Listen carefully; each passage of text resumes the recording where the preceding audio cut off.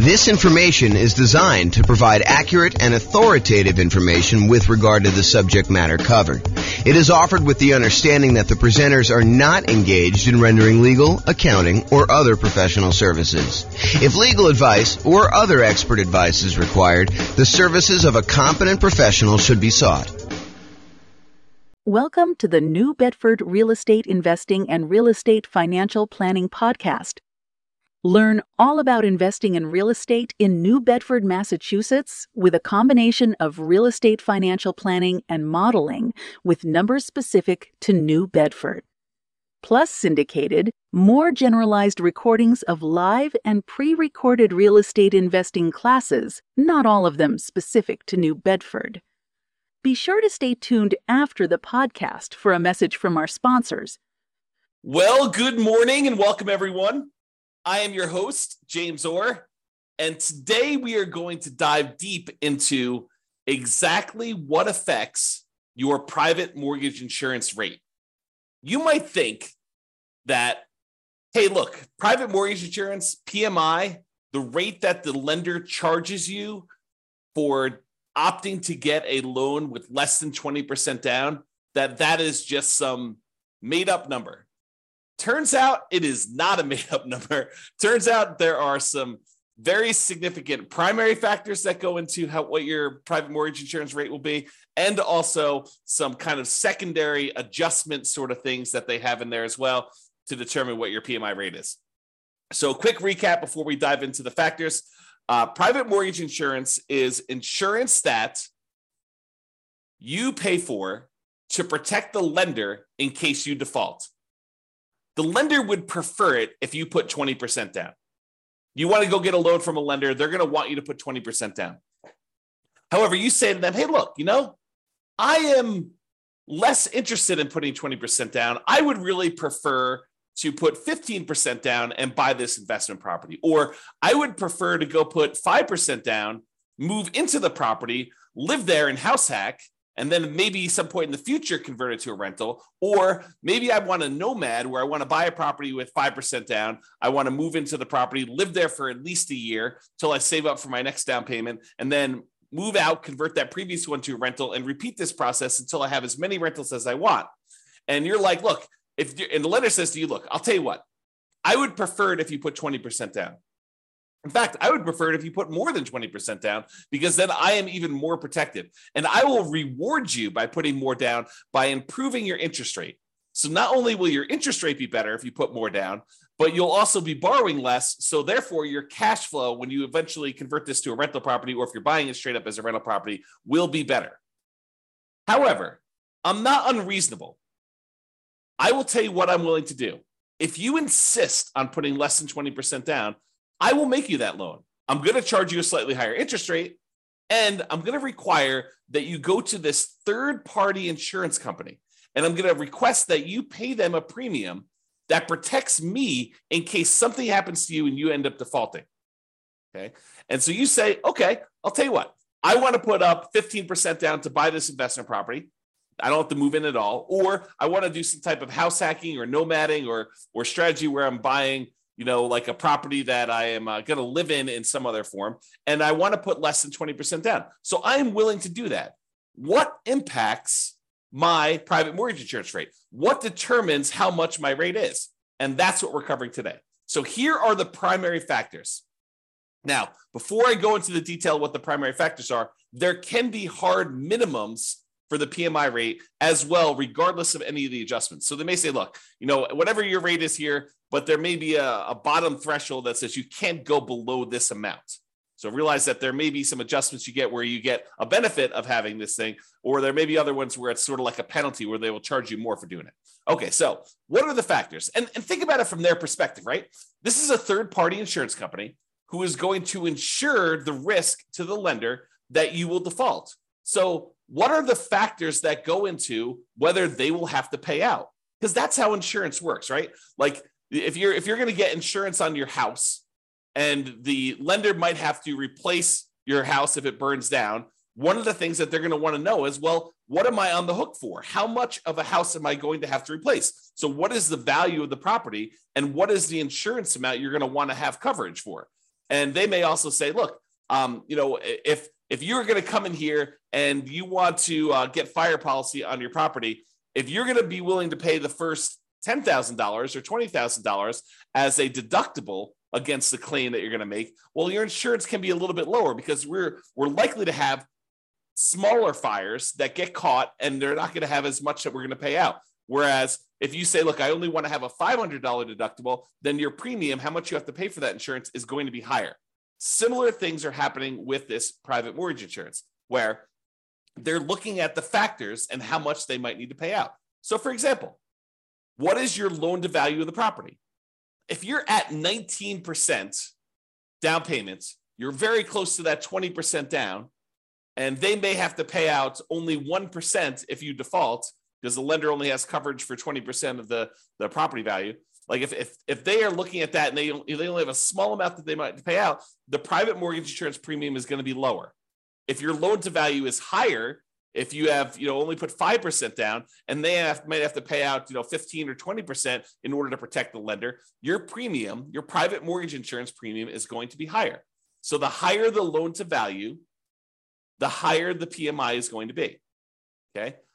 The coverage amount for the lender. So the lender can choose or insist on certain coverage amounts. And when we go over the actual calculation, we're going to go over another class where we talk about how to calculate PMI. I will show you the rate sheet for calculating private mortgage insurance. And I'll point out to you that the lender can choose to have certain amounts of coverage. It could be, I don't remember, making up numbers here, but 15 or 12% or 6% or 22% or 35%. So the lender can choose what level of coverage they are insisting on for you to get. So if the lender requires more coverage, they want to be protected down to 65% loan to value, that could be a higher PMI rate for you than a lender that only requires to be protected down to 80% loan to value.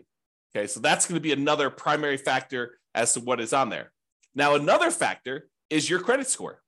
Another reason for you to take the time to make sure that you improve on your credit score, because the credit score is going to be a major factor in what your private mortgage insurance rate is. When we look at the primary table, when we do the calculations on how to calculate it, you're going to see that like credit score is the main thing going across the top that basically says, let me pick the credit score I've got. Let me pick what loan to value I'm doing. And those are like the two big ones that it's going to determine what it is. And then of course they've got all the different coverages for the lender on the left-hand side as well. But those are like the two big ones that you decide on what your kind of primary rate is. Okay.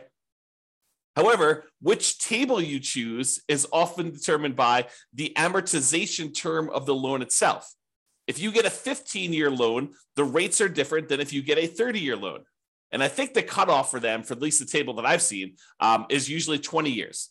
So if you're greater than a 20-year loan, you have one table. If you're less than a 20-year term on your loan, then it's another table. Okay. So the shorter terms, like a 15-year loan, has lower private mortgage insurance. It is cheaper for you to get private mortgage insurance if you chose to get a 15-year loan. So you're gaining a little bit of ground by having a lower PMI payment, improving cash flow a little bit, but it's much uglier because the 15-year loan, your cash flow on that is going to be much uglier, right? Because you are choosing to pay off a lot of principal every time you make a payment. You're trying to pay off that entire loan in 15 years. And even though your interest rate's going to be better, presumably, and also your PMI is going to be better, your total payment is probably going to be higher overall. Okay. So that's the amortization term of the loan itself. Then fixed and variable payment amounts. So if you decide to have fixed monthly payments or variable payments, then that actually can impact your PMI as well. And the time you've been paying the rates, that is another factor in what the PMI rate will be. And then the lender has separate pricing sheets. So like credit unions apparently have a separate pricing sheet than a conventional lender. And so you may find that the rates are different if you go to two different lenders. So PMI is not static. You have to shop it around as part of when you're shopping for your loan. It's one of the factors we talk about when you're trying to determine which lender to use. So you want to go and find out not just like, hey, what is the rate today, but also what is your PMI rate for me in my situation? Okay. Now, those are like the primary factors. However, what's also difficult is there's a whole separate section after we determine your primary rate for adjustments that get made to your PMI rate. Okay, so let's go over the adjustments quick. If you're doing cash out refinance loans and you have PMI still left on your property, guess what? You're going to get a penalty to your rate for doing that. They think of that as an extra risk. So your PMI rate is going to be higher for that.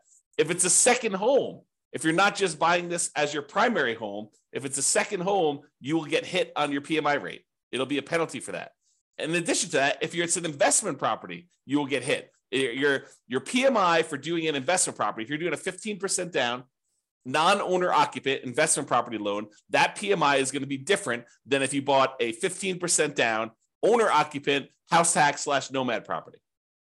It's a penalty. It's an adjustment that they make to your rate. If you're doing like a single family home or even a duplex, those rates are different than if you do 3 or 4 units. They consider you doing 3 or 4 units as being higher risk. And so your private mortgage insurance rate will adjust up. It'll be more expensive for you to get PMI if you do 3 or 4 units. Employee relocation loans. I'm pretty sure that you actually get a discount on PMI if it's an employee relocation loan. Not sure why, but apparently if your employee is willing to relocate you, then you actually get a slight discount. It's a relatively small discount, but you get a slight discount for having an employee relocation loan. If you have a manufactured home, I'm pretty sure you get a penalty for that. That's an adjustment on there. If it's a lender paid monthly premium, which I'm not even sure you can get, but maybe there is one. But apparently there's a lender paid monthly premium adjustment. So if the lender is paying monthly for you, there's an adjustment for that. Declining renewals. I have a feeling that this means that the PMI gets lower as you renew each year. Okay, and there's a penalty for that. If you're paying an annual premium, I think that there's an adjustment for that. I actually think the annual premium gets you a slight discount. We'll see this when we do the rate sheet. We do the calculations. We'll look at all the adjustments and we'll see how it moves. Okay. Refundable monthly premium. So there was a time where private mortgage insurance was refundable. I have not personally seen any PMI loans where you have a refundable monthly premium. Perhaps there is one. Maybe it's more expensive. I don't know. But the PMI that I've been seeing for the last few years, at least, has been where the monthly premium is non-refundable. But if there was a refundable monthly premium, that would probably be a rate adjustment for that. Now, if you have a high debt to income ratio, if your debt to income ratio is greater than 45%, then there's an additional penalty for your PMI rate. So like not only is your credit score a major factor in what your PMI is, but if you have a really high debt to income ratio, if you're kind of like pushing that limit and trying to get in and purchase a property that's more expensive, that's going to push you over that 45% DTI, that will also impact your PMI rate and actually make it worse for you for your debt to income, because it's like penalizing you and then saying, oh, we're penalizing you because you're already high on your DTI. It's going to be a higher DTI anyway, because we're going to add to that. Now, here's an interesting one. If there's more than one borrower on the loan, it does reduce your PMI rate. So if you're just getting a property yourself, PMI is one rate. However, if you and your spouse or you and a partner end up getting a loan on a property together and you're both on the loan itself, actually PMI can be reduced, which is interesting. And we'll see the order of magnitude of these adjustments. We'll show them to you when we do the calculation. I think I'm going to do the calculation in the next class. It's either the next one or the one after that. So next week or the week after that. For those that are listening on a podcast, it'll probably be a couple months. But for the guys that are doing the daily classes, it'll be like next week or the week after that. So we'll actually go over what the exact adjustments are. All right. So in conclusion, lenders prefer you to put 20% down. However, if you insist on putting less than 20% down, they may opt to make you the loan, but they might require you to purchase third-party insurance to protect them in case you default. That is private mortgage insurance. That's basically what is happening, okay? Now, how much your private mortgage insurance has many factors. There are some primary factors that matter more, and then there's some additional adjustments that have a smaller impact, okay? So when we go and we show you how to actually calculate it, we'll walk you through that whole process. Now, I'm going to steal my own thunder and ruin my class where I tell you how to calculate it and tell you the best, the easiest, the most straightforward way for you to determine what PMI is to call up your lender and say, here's my situation. Let me get qualified with you. What is PMI for me? and they will be able to tell you exactly what your PMI is going to be. Okay. Or you can do this the hard way. You can decide, I'm going to try to calculate this on my own using the rate sheet that you get from the lender or from the PMI company themselves, and try to manually calculate this and make all the adjustments and hope that you are doing it correctly. Why go through all the extra effort? I think the interesting thing you'll find out when we walk through how to do the calculation is like what the differences are and which ones are the major levers and how much they can change, like what the range you'll see in a lot of these things. So we'll cover that in a future class. This has been James Orr. Hope you enjoyed this very short class on what affects your private mortgage insurance rate. We'll cover like how to calculate it in another class. Have a great day, everybody. Bye-bye for now. With home prices up, mortgage interest rates up, and rents up, but not quite enough to counteract the higher prices and interest rates, cash flow on rental properties in New Bedford is harder than ever.